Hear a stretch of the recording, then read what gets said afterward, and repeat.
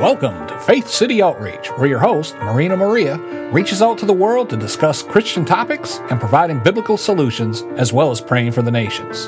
Deuteronomy 31 verse 6 says, "Be strong and courageous. Do not be afraid or terrified because of them. For the Lord your God goes with you. He will never leave you nor forsake you." The music in this broadcast is provided courtesy of Zapsplat.com. Now, here is your host, Marina Maria. Welcome to Faith City Outreach. This is Marina Maria with today's special guest, Pastor Barbara Miller from the Tabernacle of David and the Center for International Reconciliation and Peace in Cairns, Australia. Pastor Barbara is also a psychologist, sociologist, mediator, teacher, and writer. Pastor Barbara and her husband, Pastor Norman Miller's ministry, has a strong focus on reconciliation, justice, prayer, and worship. They founded the Center for International Reconciliation and Peace Incorporated as a parachurch ministry. The Millers planted a church in Cairns, Australia in 1996 and set the center up in 1997, holding an international conference on reconciliation in Cairns in 1998. Thank you, Pastor Barbara, for being on Faith City Outreach to share your testimony and about the ministry that God has blessed you with, which is the Tabernacle of David and the Center for International Reconciliation and Peace Incorporated. Thank you, Marina. It's just a privilege to join you. Thank you so much. And hello to your listeners as well. Pastor Barbara, before you share about your international ministry to our listeners, please share your salvation story. Well, as a young person, a teenager, I used to walk a long way to church. My parents weren't believers, but I knew that there was something more to it. And so when I went to university, I had the opportunity, being in a bigger city, to go around the churches and sample them, as you might say. And I went to a Pentecostal church and just was so touched by the Lord that I went forward and received the baptism of the Holy Spirit. And I was about 20 at the time, and life has never been the same since then. So on university campus, I just used to talk to the Lord all the time, and that was just awesome presence of the Lord. And I set up an evangelistic kind of stall outside the refect, the eating area, and used to give out free little Bibles to whoever wanted them and talk to them about the Lord, whoever was interested. So it was an exciting time. So when did God lead you to develop this international ministry that you have, the Center for International Reconciliation and Peace Incorporated? Okay, so that was a lot later with my husband, Norman Miller, who is a First Nations Australian, and we both were pastoring a church in Cairns that we had pioneered in 1996. So in 1997, we went to Sarging in Canada, Manitoba, to a reconciliation conference there among First Nations people. And we also went to Coventry Cathedral in England to a reconciliation conference on that same trip. And the Lord spoke to both of us in England that we needed to set up the Centre for International Reconciliation and Peace and really focus a lot in that area of ministry. And so that's how it happened. So when the Lord spoke to you about doing this, where were you at exactly? Was it during worship? Was it during prayer? Was it during a discussion with other pastors or just leaders, or when did this happen? Or what were you doing? Well, I think Norman and I were just talking over a coffee, and the Lord just dropped it into the spirits of both of us at the same time. We have a wonderful synchronicity in that we tend to hear something from the Lord round about the same time and witness with each other about it. So that's just a real blessing for our marriage and our ministry. That is beautiful. What is the mission for the Center for International Reconciliation and Peace Incorporated? Well, basically, it's to bring reconciliation between races, including Jew and Gentile, between nations, between male and female, old and young, rich and poor, between church denominations, and also to healing the hurts of history is part of that, and bringing a focus on justice and righteousness, which together are the foundations of God's throne, and also to raise up the Tabernacle of David in worship and prayer. And the Tabernacle of David has a focus on godly government as well. So that's an area we work in too. Now, I read that the Center for International Reconciliation and Peace Incorporated was up in 1997. How has it been going so far, and has it changed since in any way? Yes, I think it amazingly the vision that the Lord gave us when we first started has very much continued and sustained us since then. We've probably increased our focus on the ministry reaching out to Jewish people, and teaching on the Jewish roots of the Christian faith has increased. We've also started Indigenous Friends of Israel. And yes, there hasn't been, we have started a couple of other ministries, but I'll talk about those later. Now, I also read on your website that part of the vision of your international ministry is to be a center for a prophetic end-time church without walls, and a house of prayer for all nations in Israel, and to raise up the Tabernacle of David. And you also provided many scriptures. I did read too, and it reads from your website that you have received prophetic words that that's found in Jeremiah 1:10. It's a mandate. See, today I appoint you over nations and kingdoms to uproot and tear down, to destroy and overthrow, to build and to plant. Now, I know you both received a confirmation from God to do this international ministry, but has it been very challenging? It seems like such a big task. We know that it's not impossible because God did appoint you to do this. It is a huge task, but I know we serve a great God who can guide and help you. But so how are you doing this strategically? Okay, well, one of the things that we've done is to host 10 Psalm 24/7 conferences throughout Australia in mainly capital cities, but also in Uluru, the heart of our nation. And 4 of those have been in Parliament House, Canberra.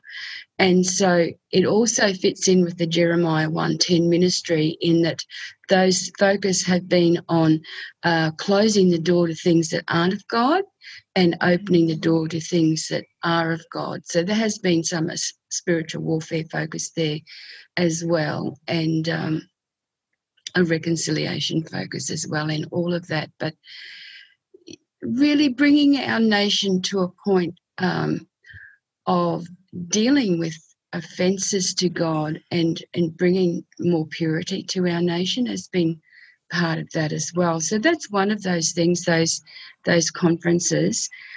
Also, we've done a lot on First Nations, non-Indigenous reconciliation in Australia and in England, particularly between 1997 and 1999. When we were involved with we went to that Coventry Cathedral and repented there.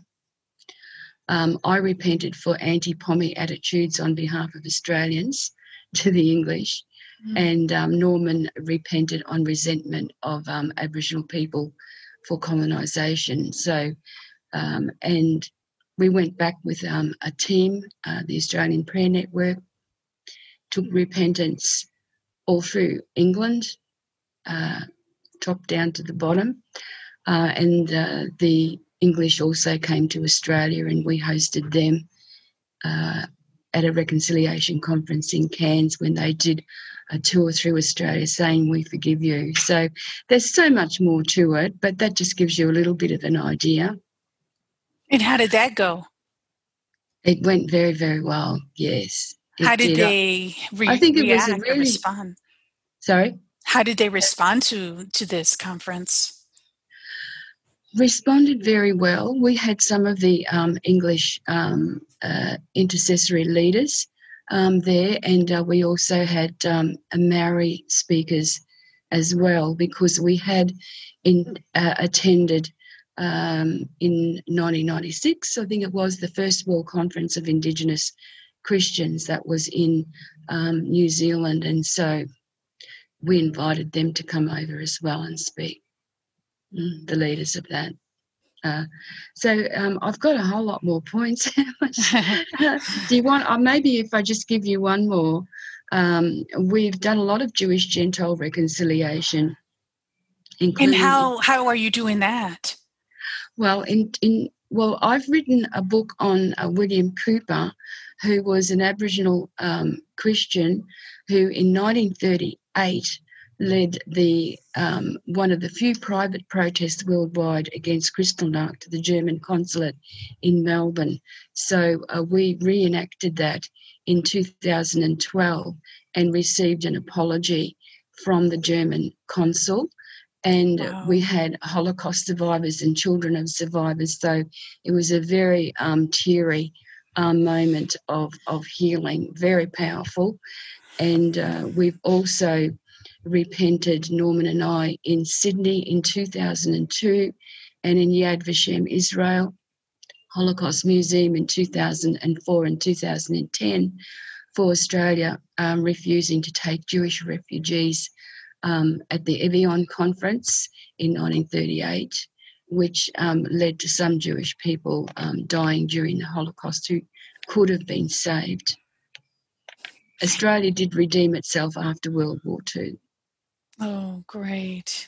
That's just some examples. I've got a lot more, but I know that you have other things, other questions. Do you want me to continue or not? Well, I was going to ask you if you think, because I know you make regular trips to Israel. Do you find that they are, or even just when you meet the Jewish people, doesn't have to be from Israel, that when you're in Israel, do you find that they are still healing, or do you find that they are going through similar issues? Look, I find the Jewish people are remarkable people for all the horrors of the Holocaust. And, you know, so many Jewish families in Australia and in Israel have lost family members in the Holocaust. And yet there's such a resilience there. There's such a spirit of innovation. There's such a hope. And knowing that anti-Semitism still exists, knowing that, you know, they could still face something similar, unfortunately, to what happened in the Holocaust, we can't rule that out. There's an incredible resilience. And of course, there's been a lot of suffering, but I think, you know, the culture of the Jewish people, because of what's been instilled in them through the scriptures, has really enabled them to, you know, rise up from the ashes, so to speak. Mm-hmm. Now, do you find that more are coming to Christ? Oh, absolutely. Particularly in Israel, more so than in Australia. There are a lot of Jewish people becoming what we call Messianic Jews. Mm-hmm. There are a lot more congregations being established. Israel, it's flourishing and it's growing. Mm-hmm. That's great. Now, when you go visit Israel, what are your discussions about, other than you ministering? Are there particular discussions that they like to talk about more than others? Well, it depends what you're talking about because, for a number of about 7 years, we took people to a conference in Israel hosted by the Jerusalem House of Prayer for All Nations.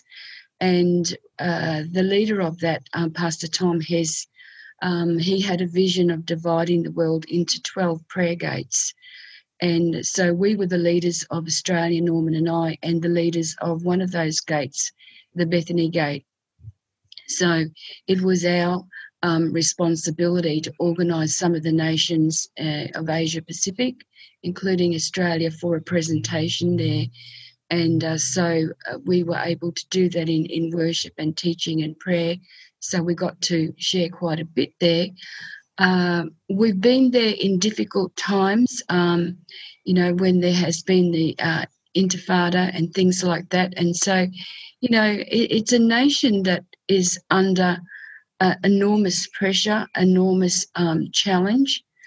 And so, we were called to do an Esther fast, and I had prophetic words and that kind of thing.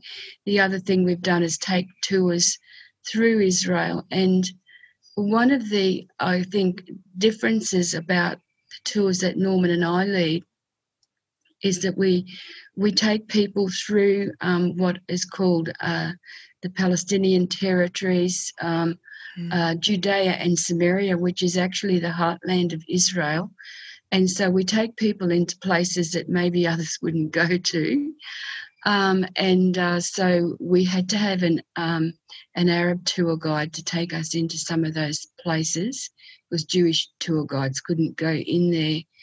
And he was so amazed that we would made that a priority. But we wanted to go to the places where Abraham, where God made covenant with Abraham, and where Abraham built altars to the Lord. And so it was just so very special going to those places. And we talked to Christian Arabs in Nazareth and Bethlehem.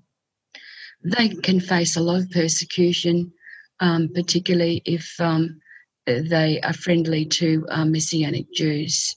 Does that answer your question? It does. Wow. That's good information. Pastor Barbara, we know God is calling worldwide repentance. How are you and Pastor Norman encouraging your congregation to repent and return to Him during these times? Oh, honestly, we don't have to do too much encouragement in our congregation. They have got very repentant hearts and like to keep short account with the Lord. Last weekend, we had you of course know about the Return with Jonathan Cairns, which we support.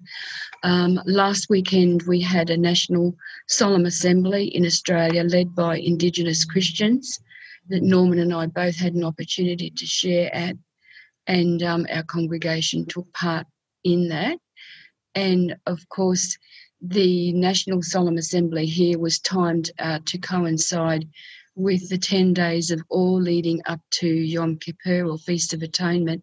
And what you're meant to do on the biblical calendar is actually to repent during those 10 days, because on Yom Kippur, the teaching is that the books close for another year. But we know that that's in Judaism. We know that as Christians, of course, once we give our heart to the Lord, our names are in the Lamb's Book of Life forever, unless we turn our back on Him. But, that's a set time on the biblical calendar for repentance. So it's no wonder that Christians globally have been repenting during this time. And, the Bible says that with repenting comes times of refreshing. Amen. Amen. On your website, it says that you have written 10 books focusing on First Nation issues, the Holocaust, and Christian journals, and co-authored other books. Which of these books identifies the major issues of the First Nations? Well, I think a number of them do, but I'd focus on White Australia Has a Black History, William Cooper and First Nations people's political activism.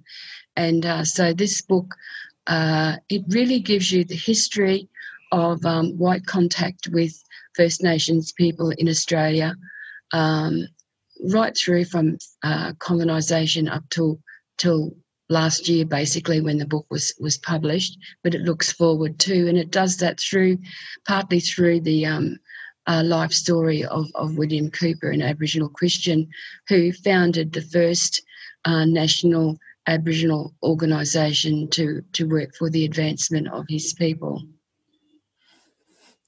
Why are the First Nations experiencing many issues? Issues in those issues that you had mentioned. Okay, so look,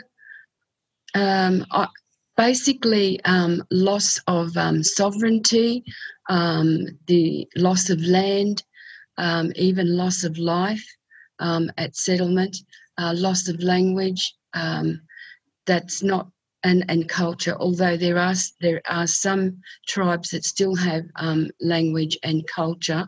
And of course, things like separating families, separating children from families and communities, that has really meant that there has been some issues with dysfunctional families and, alcohol and drug abuse. So petrol sniffing can be an issue. So, there are a lot of issues there, and colonisation is certainly one of the major causes. There also are some issues within Aboriginal culture traditionally that cause some of the issues as well. Racism has been one of the issues, and paternalistic treatment of Indigenous people. And in the early days, there was the whole issue of eugenics and social Darwinism that fed that racism and discrimination. So we have a huge gap in socioeconomic indicators between First Nations people and other Australians on a whole lot of issues like income, education, health, incarceration rates, etc. Do you think that the First Nations issues are similar globally or different? Oh, look, I absolutely do. I have done a little bit of travelling, but my experience is mostly Australian and from what I have read. But yes, I would certainly say so. Just the whole taking the children from their families and communities, putting them in dormitories, that's led to loss of language and culture, loss of parenting skills, and, the theft of land and theft of resources. We've had a situation in Australia, and it was interesting, with this whole Black Lives Matter movement coming to the fore lately. Questions were asked in Australia, well, did we have slavery here? Well, no, we didn't. However, we did have something similar to that, in the sense that we had child labour, we had work for rations, we had underpayment of award wages, and even stolen wages in the state that I'm from, Queensland, where the government controlled bank accounts and kept most of the money and used it for public works for the general public. So that's led to intergenerational poverty. So those issues may well be in place in other nations. What is Australia doing about these First Nation issues? And I know you play a big role in supporting the First Nations. Yes, well, Australia has made a lot of attempts to bridge the gap, say close the gap, for instance. Just a couple of examples. In 2008, the federal government made an apology to Indigenous people regarding the stolen generations, and there was a huge wave of healing through the nation, and a closing the gap was set up to try to bring parity in health, education, and income, other areas.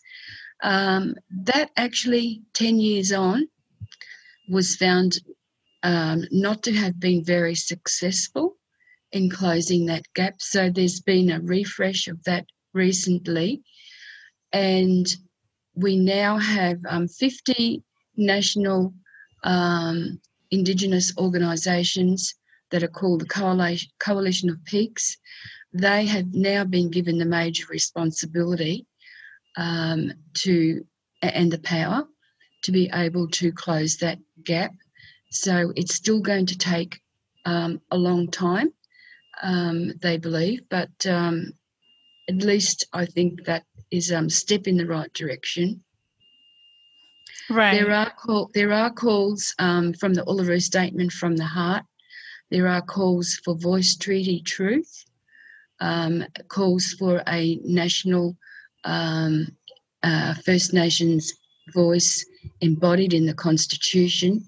The government has been reluctant for that, but there are some moves to do it outside of the Constitution, and to do it at all levels of government to provide that voice. So there is some progress there.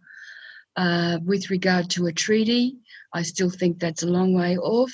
Australia is one of the nations that hasn't had one. And with regard to a Truth and Reconciliation Commission like South Africa, I still think that's a ways off as well. Do you think that the First Nations is still going through healing? Absolutely. There's no doubt about it. There's, I know that with the Christian community, for example, First Nations Christians, some of them are healed.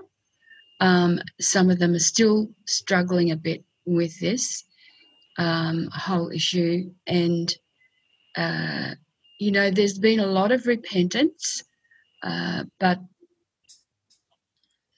yes, some people still have difficulty. And then, of course, you've got non-Indigenous Christians who say, how many times have we got to say sorry? When is it enough? That is a big question for some people. Mm-hmm. But obviously, for some people, it's still not enough. Mm-hmm. It's true. Do you think that there's many layers of healing that they have to go through? Yes, I like that proverbial onion. Yes, there are layers. And, I had an Aboriginal priest from a nearby Aboriginal community a few years ago. He said to me, look, I'm a culture man, and why do I have to give up my culture to be a Christian? And he was struggling with that. And I said, well, you don't have to give up all of your culture. You only give up those parts that don't line up with the Word of God. And it's not focused on Aboriginal people. It's focused on all Christians. So white people have to give up things, whether it's materialism or other things in their culture that don't line up with the Word of God as well. And he says, oh, okay, that makes a big difference. He said, not just us who have to give stuff up. I said, no, no, it's everyone who becomes a Christian. We have to give up stuff that doesn't line up with the Word of God. So that was a big relief to him. That's good. How can the Australian people or just people worldwide help support the First Nations? I think one thing is just being a friend, like a genuine friend. So having respect. I think those things are really important. Obviously, prayer as well is important. And when First Nations people say, look, this is what I want to have happen, we need to stand with them and say, yes, we support you in that. Amen. This is Marina Maria from Faith City Outreach, and I'm speaking with today's special guest, Pastor Barbara Miller from the Tabernacle of David and the Center for International Reconciliation and Peace in Cairns, Australia. Pastor Barbara is also a psychologist, a sociologist, a mediator, teacher, and writer. And right now we're talking about her testimony and also about First Nations. Pastor Barbara, has God revealed anything in your heart recently during your prayers or your Bible study time about First Nations during this pandemic time?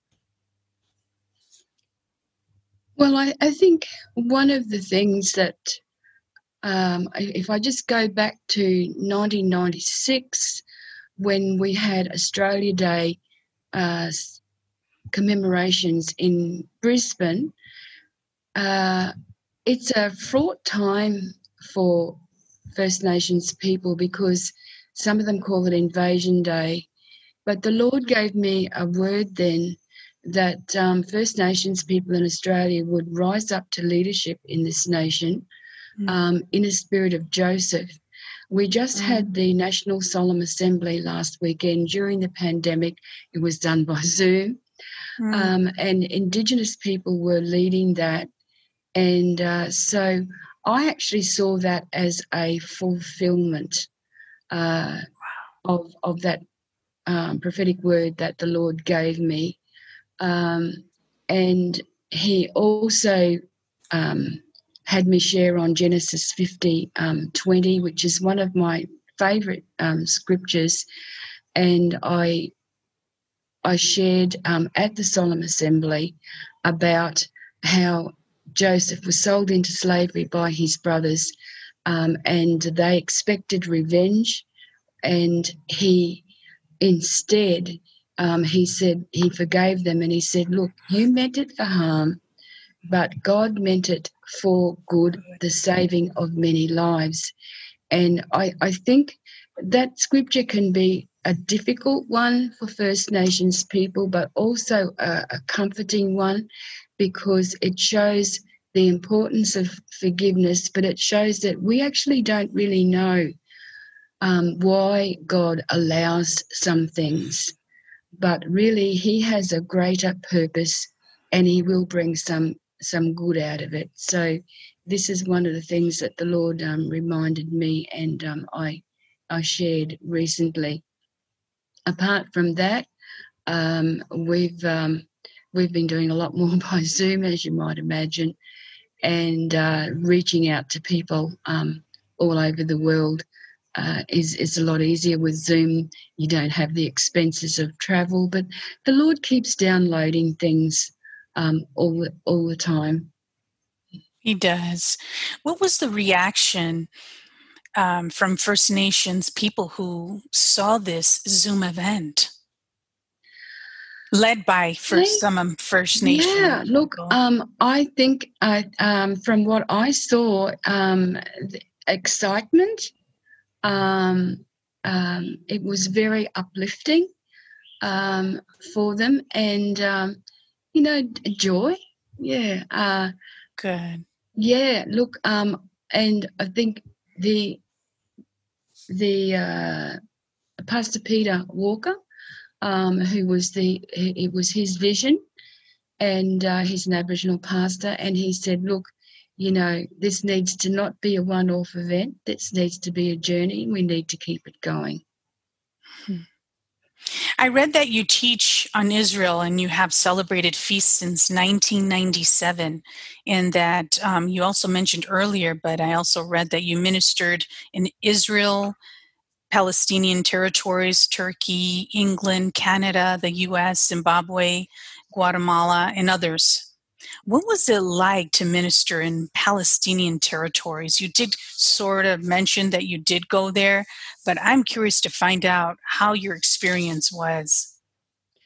Yes, well, we found that of course we were in the churches of Christian Arab pastors in places like Bethlehem and Nazareth.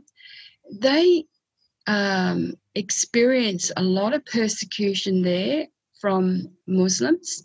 Mm. They also, they are so pleased when people like ourselves as a tour group come in and listen to them sharing, and we share with them, and they love to hear from us. And I think they feel quite isolated in many ways, and so to have us come in and show we care, show our support, hear from us what's on our heart, they were very eager for that. That's good. Mind you, there were rolling demonstrations, there were demonstrations in the streets and things like that. Not always a safe place to be, but, we praise the Lord for the opportunities. I guess just thinking of it, one of the places we have been to is Sterot, and we've been there a couple of times and taken people up the hill overlooking the Gaza Strip and praying there. And the last time we were there was actually in 2017, and we had a word we had permission to go there, but then the police raced up the hill and said, "Quick, get down, there's 3 snipers aiming at you, get down quickly." I don't think I've ever run so fast. But Sterot, for people who haven't been there, the town is full of holes in the buildings where the fire missiles and everything come in from Gaza to the town of Sterot. So they have shelters there they have to regularly run into. So, yes. Now, were you at least a little bit scared or nervous when you were there? No, I wasn't. But when we were told, get down, the snipers are aiming at you, Norman said he's never seen me run so fast in my life. He thought I was running so fast down the hill I might tumble over. But the Lord was with us. So yes, He protected you all. Amen. Now, what was your experience? Like I said, we didn't go up there lightly. We had permission. Yes. Right. What was your experience like in the United States? Okay, so we were sharing our preaching in the church of some Black American pastors in California, whose home we stayed at, and that was a real blessing. And the reason we were there primarily was to go to a conference run by Bishop Bill Hammond, but we flew in through California and had previously arranged that we would do some ministry there. So that was a real blessing. It was the first time we had ministered to some Black Americans, and they enjoyed it. That's great. Now, have you ever been to another country to learn more about the natives there? Because I know that California has a large Native American population. So does Arizona. And there's another country or another state too, Oklahoma also does. Yes. So when we were in New Zealand, for example, with this World Conference of Indigenous Christians, that was an awesome opportunity. We were actually lived on a marae at the time, and we learned some songs from some Native Canadians who came over, and it was wonderful to hear all their stories and to hear the Maori people share, and from other nations, First Nations. And also we were in Canada.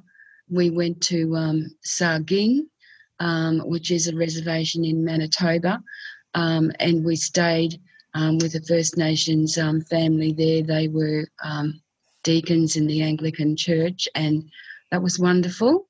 We enjoyed their blueberry pancakes as well, Oh, and delicious. ate local wild food. But to hear people share was absolutely awesome, because we were from Australia. We weren't expecting to share, but they gave us an opportunity as we'd come from all that way.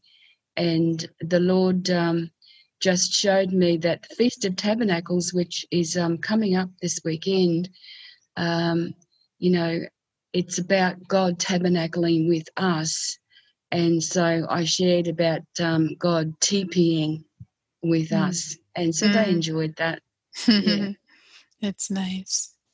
What's your greatest interest in the First Nations? What's something that is so special about them that is just, you just enjoy I don't being? know.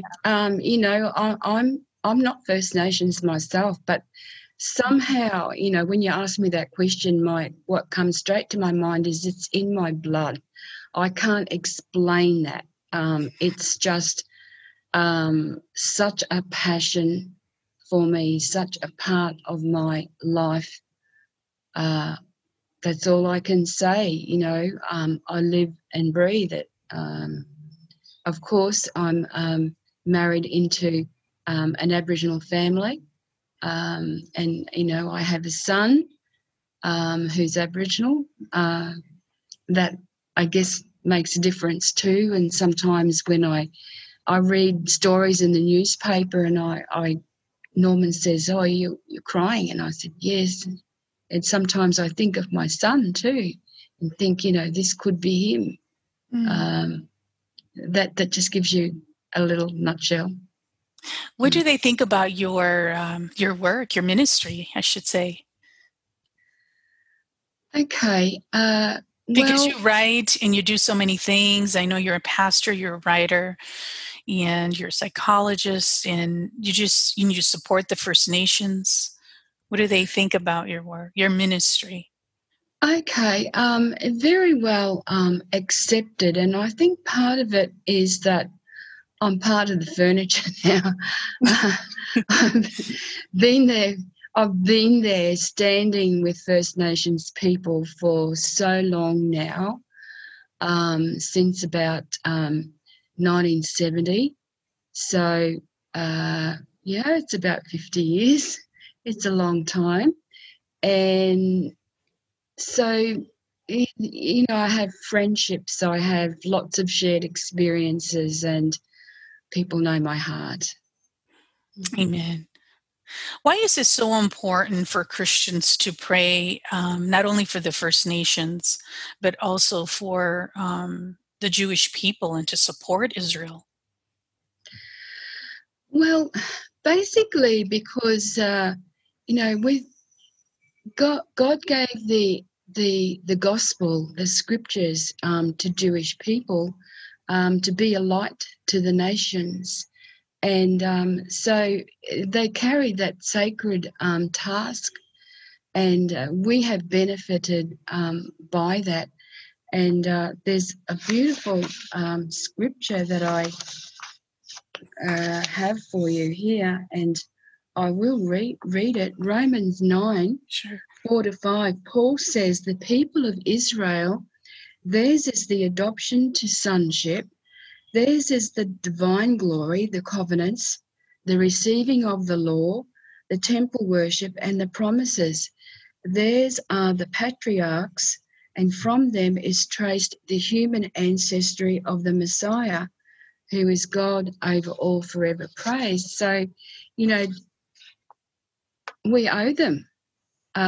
We owe them the Judeo-Christian heritage, and God has spoken to us through the Jewish prophets. And also Jesus himself was Jewish when he walked on earth. And so that's an awesome thing. And look, so the other thing is Matthew 25 tells us that Jesus, when he comes back to judge, he's going to judge nations as to whether they're sheep or goat nations. and that is whether they support Israel and whether they are righteous. And so I have a very strong prayer, as do others, that our nation supports Israel, because we're going to be judged on that basis, because God judges nations as well as individuals. So part of my ministry is teaching on the importance of supporting Israel. Do you think, and this is your own opinion, that more nations are praying for Israel? Oh, absolutely. I've seen a big difference. Norman and I have been pioneers in so many areas, and, this is one of them. And but now it's becoming more mainstream, and I praise the Lord for that. That's great. Do you find more people are praying for First Nations? Absolutely. And that's been a big change as well. Good. And so, yes, and it's picking up as well. Mm. Is there a favorite scripture that you always repeat or you keep in your heart because it has helped you during challenging times, Pastor Barbara? Yes, well, the scripture that I picked out for that, because I knew you were going to ask me that one. Look, when Norman and I were I was called to go to Brisbane from Cairns. It's 1,000 kilometres away to our capital city to work for Teen Challenge as a psychologist. And we were so happy in Cairns on the ministry team of a big church, our family here. We both had good jobs, but the Lord gave us a scripture from Jeremiah 29:11. For I know the plans I have for you, declares the Lord, plans to prosper you and not to harm you, plans to give you hope and a future. And so off we went, much to the disappointment of our local pastors who didn't want to lose us. When we got to Brisbane, the work fell through. And we thought, okay, we've rented our house out for a year, enrolled our son in another school down here. What do? We've got nothing. And so it was a difficult time for a while, but we came back to this scripture and we said, Lord, you gave us this scripture. We're sure we're in your will. We don't understand why this is happening. And I think it was really Norman who said, look at the scripture again, for I know the plans I have for you. And I witnessed with that straight away. So it was, God knows the plans he has for us. We don't have to know the plan. We just have to trust him. Mm-hmm. And so that got us through that difficult time, and we were blessed in the end. Mm. We came back to Cairns a year later. Wow. That's beautiful. I'm asking you to, if you can just let people know, let the listeners know how they can support your ministry or how they can even donate to your ministry. Where can they go online? Okay, well, we have a website, www.reconciliationandpeace.org. So reconciliation and peace is just one word, /payments, / So that's basically for people to register for conferences or buy DVDs, but you can donate through that as well. So reconciliationandpeace.org /payments / Thank you for asking. You're welcome. And that's where they can buy your books too, right? No, actually the books is on my book website, which is www.barbara-miller with 2 L's -books.com. Can you repeat that one more time, please? Yes.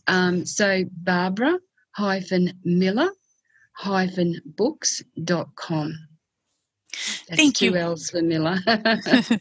Thank you, Pastor Barbara, for being on Faith City Outreach to just share your testimony, share about how God is just blessing your international ministry, and for helping me exalt the Lord with your ministry.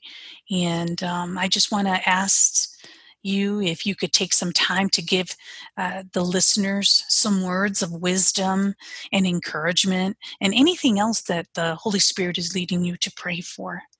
Mm-hmm. Well, being a pastor and being a psychologist as well, of course, I've counseled many people over the years. And I find, including in marriages where people are having difficulty, look, the biggest thing is to forgive. You know, Jesus said, forgive to 70 times 7. And I find that when people carry hurts, pains that they feel have been inflicted by other people, if they don't forgive, it's like they're tied by a chain or a rope to that other person, and that other person doesn't even have to do anything else, but just thinking about it, it's like, you know, you're chained to that person. And so if you forgive that person, it's like cutting that chain or that rope, and you say, why should I let them free? But the thing is, you let yourself free, and that is just so important. The other thing in a marriage relationship, for example, but any close relationship, you know, we need to allow the other person to change. So if we keep treating them as if they were that person who hurt us, then we're not allowing them to change or accepting them when they do try to change. And so that's an important key as well. So I'll leave that with you. We do a lot of healing the hurts of history, but also hurts of individuals need to be healed as well. And to know, the test to know whether you really have forgiven someone, and there are layers of that, like you said before, is if we can pray a prayer of blessing over someone. That's the hardest thing. If we can bless them, then we know that we're healed. Amen. And for those who struggle with forgiving, you can ask the Lord to help them forgive. Absolutely. And one of my favorite scriptures is, you know, when someone said to Jesus, Lord, I forgive, help my unforgiveness. And so we can pray that prayer. Look, it changes things. It really does. And the Lord will help us to come to that point of forgiveness, as you said. Amen. And it changes your life. Absolutely. Absolutely. Thank you so much, Pastor Barbara. Could you please end in prayer? Okay. Lord, I just ask that you would bless Marina, that you would bless this podcast, that you would bless all the people who are listening or whoever will listen in the future, Lord. I just pray that you will touch their hearts afresh and anew. Lord, if they have any hurts, Lord, whether it's hurts from how their parents have treated them or how any loved ones have treated them, Lord, or whether it's hurts of how Native peoples have been treated through history, Lord, I just pray, Lord, that you would help them just to bring that to you. And Lord, I pray that you would help them to forgive and to let that go, Lord, so that you can bring healing to them, Lord.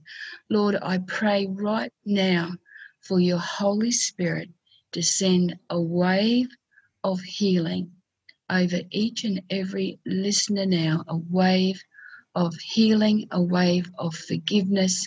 And Lord, I speak new life, new life, new life in the name of Jesus. Amen. Amen. Faith City Outreach can be heard daily, Monday through Friday at 4 p.m. Arizona time and 7 p.m. Eastern time. Faith City Outreach thanks Global Women Christian Chamber of Commerce Embassy and Four Winds Ministries for being supporters. Psalm 117, praise the Lord, all you nations. Extol him, all you peoples, for great is his love toward us, and the faithfulness of the Lord endures forever. Praise the Lord. You have been listening to Faith City Outreach with Marina Maria as she interviews Christian pastors and leaders to discuss scriptures and topics affecting the Christian community and to pray for the nations. If you need to contact Marina Maria, please email her at fcoprogram@gmail.com. That email again is fcoprogram@gmail.com. Until next time, Marina wants to remind you from Matthew 6:33, but seek ye first the kingdom of God and his righteousness, and all these things shall be added unto you. The music used in this broadcast is used courtesy of Zapsplat.com.